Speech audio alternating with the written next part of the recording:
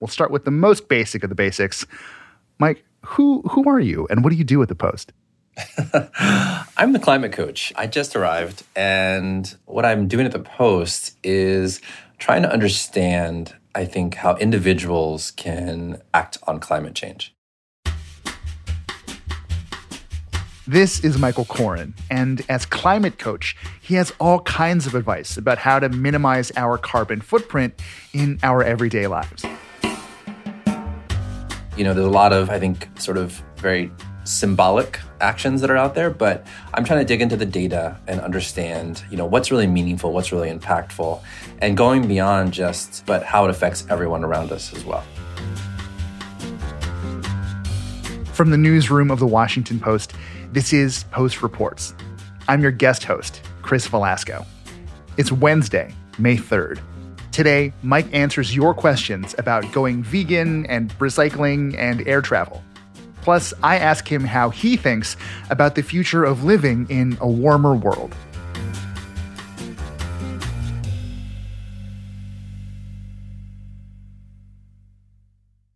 So you've been doing this for a little while already. Can you very sort of briefly kind of walk us through some of the things you've discovered and some of the things that you've been able to share with people so far? Well, I've written about everything, it feels like. My first column was on appliances, and talking with my editors, Juliet actually came up with something that she'd heard years ago, that even washing 8 dishes by hand was less efficient than putting them in the dishwasher, which we thought was an absurd statistic, but as we dug into it, it's actually quite true. So that was the first column. It did quite well. I think a lot of people have been having conversations about pre-washing dishes or not for a long time. And so we were able to answer that pretty definitively. Since then, I've covered everything from engagement bikes, lentils, which have done really well. People are very fond of lentils, as it turns out. But I think the underlying message is actually more about questioning a lot of the traditions, and particularly our consumption, that's based more on marketing campaigns than any sort of actual tradition in our culture. Okay, Mike, I'm super glad you're here with us today because we have received questions from Post Reports listeners that we kind of want to dig into with you. And here is the first one. Hi, Post Reports and Climate Coach. My question is, does living a vegan lifestyle make any difference at all? Especially since few people live this way. Thank you. Okay, Mike, being vegan, is it worth it from an environmental perspective? Great question and very loaded. Let's start with maybe the big picture, which is I think people have a tendency to jump to the extremes. So it's either vegan or bust or vegetarian or bust. And given, as the questioner said, most people aren't vegan or vegetarian for that matter, I don't think it's that useful to cast this in absolutes. I think the 80 rule applies here like it does in life, which is you get 80% of the results from about 20% of the effort. And that's not to denigrate what vegans are doing. It's just to say that when you run the numbers, you can have an enormous impact with just a small amount of effort. And you can go all the way. But just to give you an example, when you look at the amount of greenhouse gases, contribution of greenhouse gases from your diet, it's dominated by meat and dairy. About 57%, give or take, comes from meat and 18% from dairy. So right there, about 75% of your dietary emissions are just distributed to meat and dairy. And within that, it's not that all meat's created equal. Chicken wings are not beef, as it turns out. Beef is 7 times more emissions intensive than chicken. So just to zoom out, the idea that it's vegan or you're not really making an impact isn't quite true. What's much more accurate is thinking about what are the small changes that I can make that have an outsized impact. What are some of the small steps that people can consider, and maybe you yourself have considered, that could maybe kind of move the needle in some small ways? That's a great question. So there's some mind-blowing numbers that have come out of some studies recently. There's one in the journal Nature Food in 2021 by the University of Michigan. And they basically looked at research by 7,000 researchers around the world. So they kind of condensed all of these epidemiological studies, and they looked at the global burden of disease. So they said, what is the health burden of individual foods? They looked at about 6,000 foods and said, what impact do those foods have on our health? And when they ran the numbers, they found that just by reducing your daily caloric intake of beef and processed meats, so basically like hamburgers and salami, 10% with a mix of whole grains and fruits, vegetables, nuts, even seafood, it would reduce the carbon footprint of the average American by 1/3. So you're getting a massive impact for very small change. Since we're talking about food, there's another question I wanted to ask you about.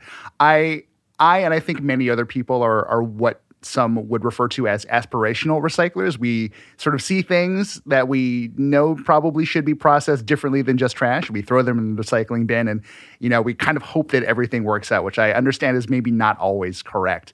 But when let's say you're looking at what is a typical bugbear for me, like a jar of peanut butter. Like I'll put peanut butter on everything.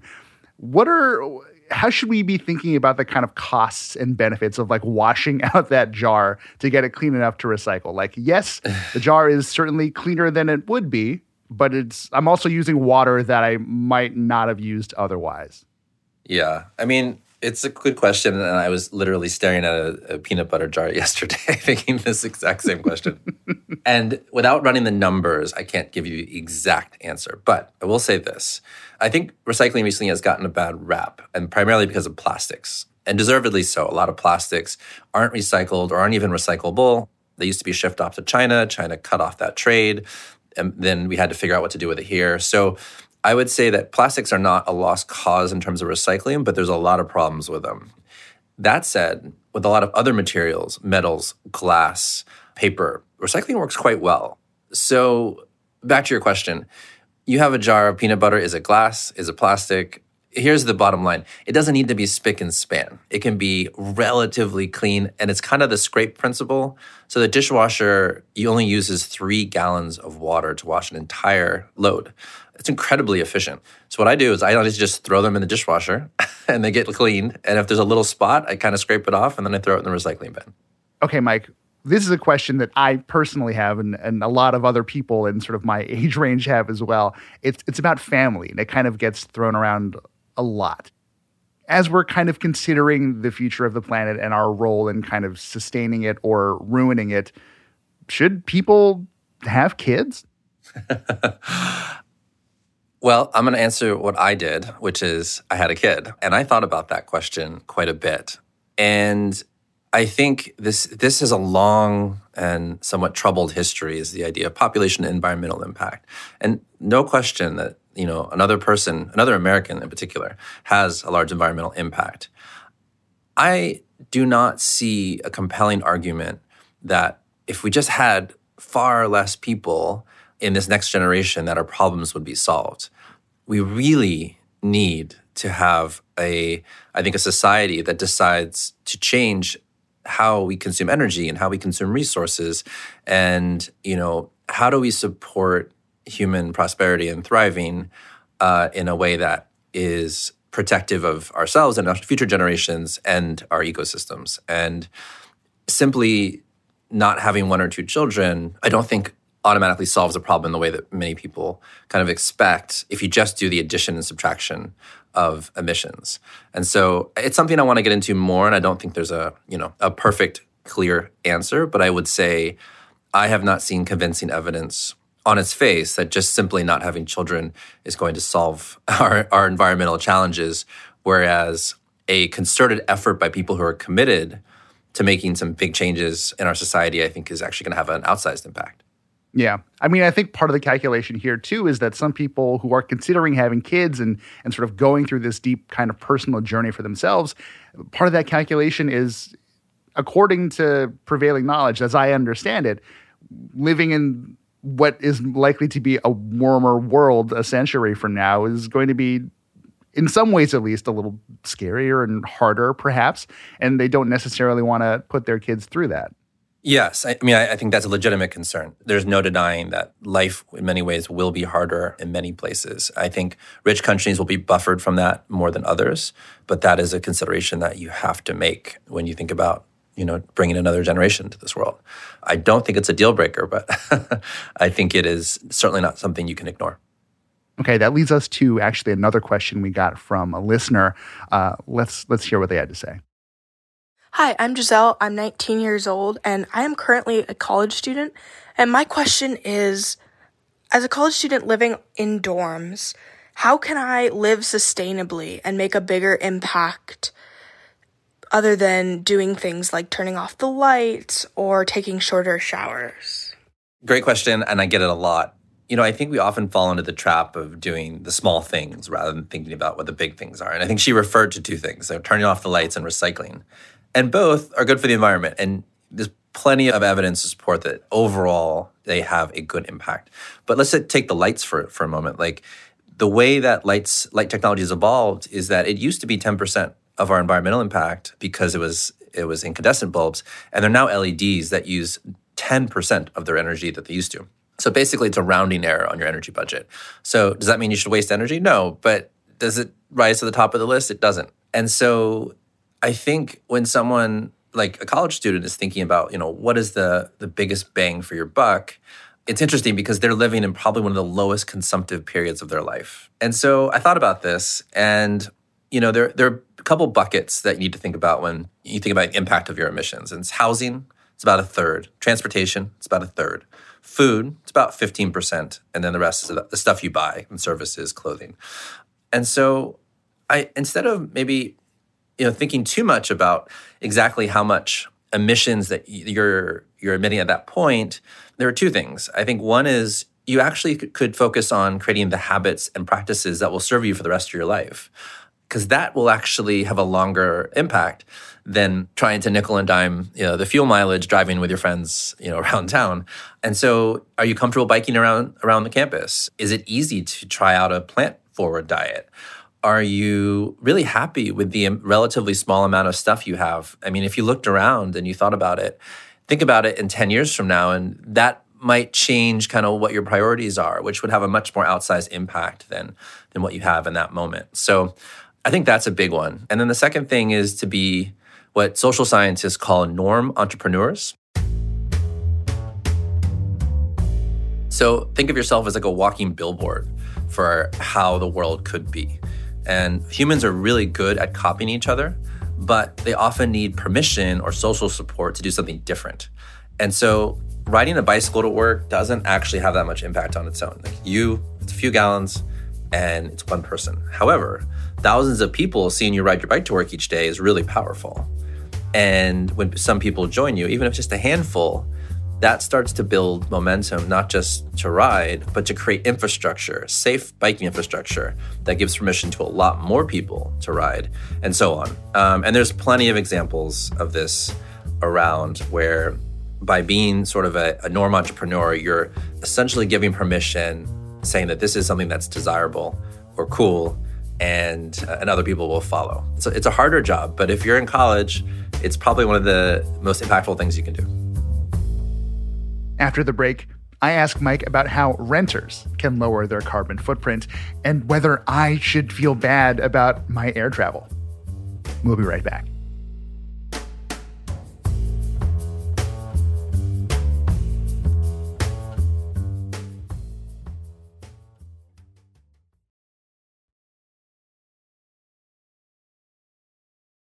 Mike, I live in an apartment that I rent, and there are many, many things that I feel like I don't have control over. Like, I don't know that I could, rip out my appliances and put in new ones that are more energy efficient.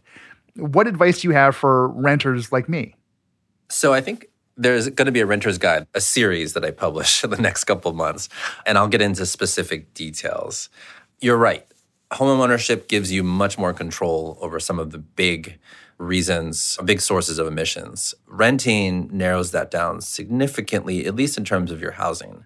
I haven't done as much research on this one, but here are two areas that I've seen a lot of renters have an outsized impact. One is getting EV charging into your building. A lot of landlords are starting now to view EV charging not as a cost, but as an amenity. In some cases, a necessity, because they're losing tenants if they don't have one. But it is very difficult to actually, for a lot of them, to figure out, well, how do I do this? So there's a number of companies that are now starting to essentially offer a one-stop solution that will work with a landlord to install and then manage those chargers. And sometimes what it takes is just a tenant or tenants deciding this is what we really want, and then working with the landlord to get that done. Now, that type of action isn't overnight, but it can have a huge impact, not just on your life, but on everyone else in the building. So that's a big one. Another one, if you're living in New York or you have sort of units like window units, they're starting to come out with heat pumps that are essentially replacing the old AC units. I can go into the details of how the technology works, but sufficient to say, instead of using sort of old technology that has a lot of refrigerants that are potent greenhouse gases, this essentially is a highly efficient technology that sits in your window and can replace a big piece of your energy consumption. I'll be writing more about that in the future, but those are two off the top of my head. Okay, Mike, I want to take a moment and ask you about air travel. I flew to Japan with my partner last year, and it was truly a wonderful trip, but sitting in the back of my head for basically the entire time was, I flew from California to Asia, and we'll be flying from Asia back to California in short order. That's not nothing in terms of carbon emissions, especially compared to cars. What's your advice for how we should be thinking about air travel? Should we consider stopping flying altogether?